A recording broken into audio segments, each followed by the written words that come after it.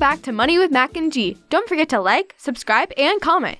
We love hearing from you, so give us a topic suggestion or a little bit of feedback. You know, Max, something came to mind this past week when Mom and Dad were watching TV.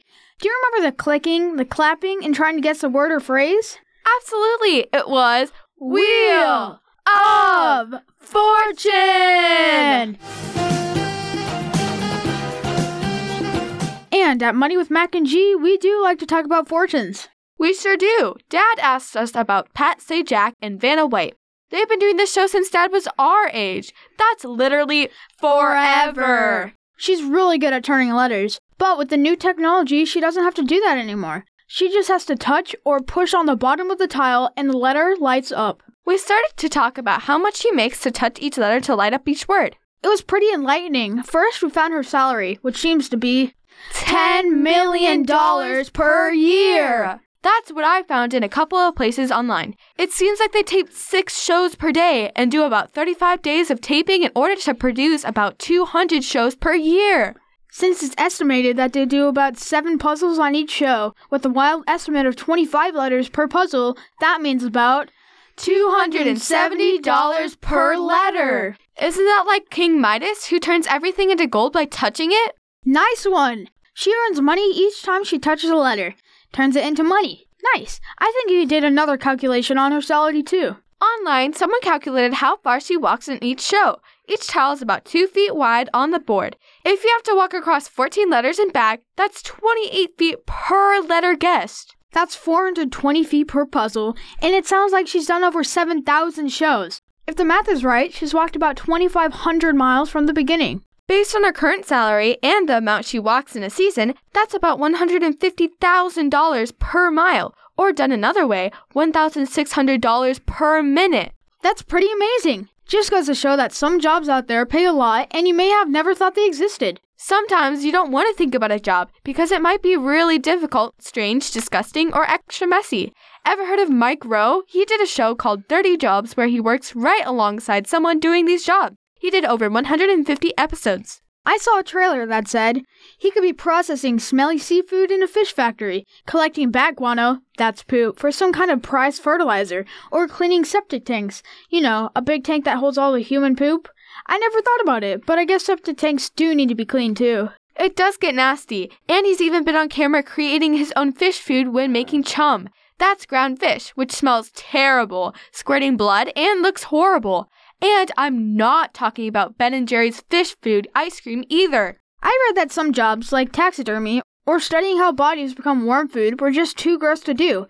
But there's a lot of jobs that pay pretty well because nobody wants to do them. Okay, first I have to say super gross on the topics they didn't use.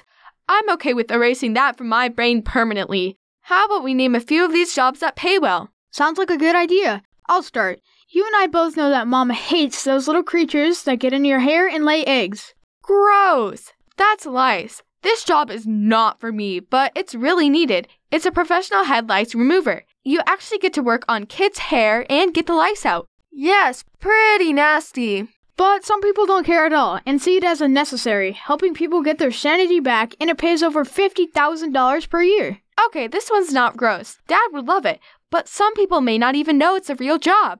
I may butcher this word, but it's a sommelier.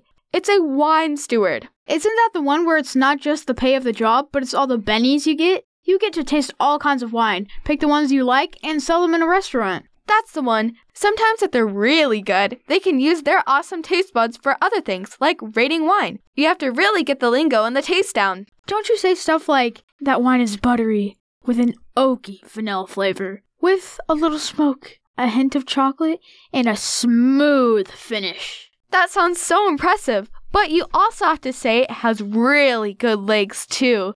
Okay, I have no idea what that means, but pays around $60,000. I'd still like to be a chocolate taster. That's a real job. I found that a candy company listed a job for chocolate tasters on LinkedIn several years ago. Got 6,000 applications, and it was the 5th most viewed job post. I saw one job posting for a chocolate taster last year for about $60,000.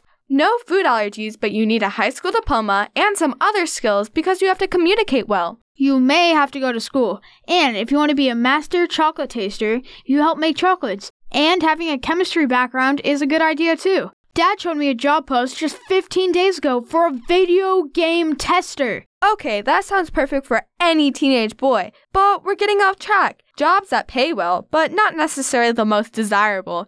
I'm sure you've seen those blue porta potties. You mean the ones at outdoor festivals, on job sites, and at concerts? Yep, I know those. Dropping those off and picking them up doesn't sound like a bad job. Well, what happens when people use them and they fill up, but the outdoor festival isn't over? Oh, someone has to go out there and suck out the water and solid waste? You got it. Not the same as a video game tester for sure. You do about 50 to 60 of them a day. You probably wouldn't be good with it since you're not very good at using a vacuum. But it's a solid $60K. Dad had a friend whose father worked in the sewer his whole life, and he said his dad never got sick because his dad built up such great resistance. Weird, huh? That is. I read a garbage collector pays about the same, and from what I see in our neighborhood, the truck comes up, and the arm grabs the can and dumps it back in the truck. You never have to leave the truck. That's not bad at all. I got one that I'm not sure I completely believe that we might be able to start doing now. It's a golf ball diver. You'd find the white gold at the bottom of lakes and ponds. Warren Buffett sold golf balls he found when he was a kid, but he didn't die for them. That's one of the things that earned him over $50,000 before he was 16. We can use our scuba license. And get this, it says it pays from $200 a day up to $150,000 per year. Insane! Okay, there are about 300 million balls lost a year. I think most are by Uncle Tony. But you don't see more than a foot or two in front of you. Plus water snakes, crocodiles, and snapping turtles. Really? Jacques van der Sant was killed in a national park in South Africa a while ago doing this. Plus, snapping turtles in the Midwest can snap onto any appendage. They can take it right off. That's no fun. Hey, why don't we do a few more potential jobs next week? That was interesting. Sounds good to me. Time to say goodbye. We'll see you next week for more Money with Mac and G. Bye!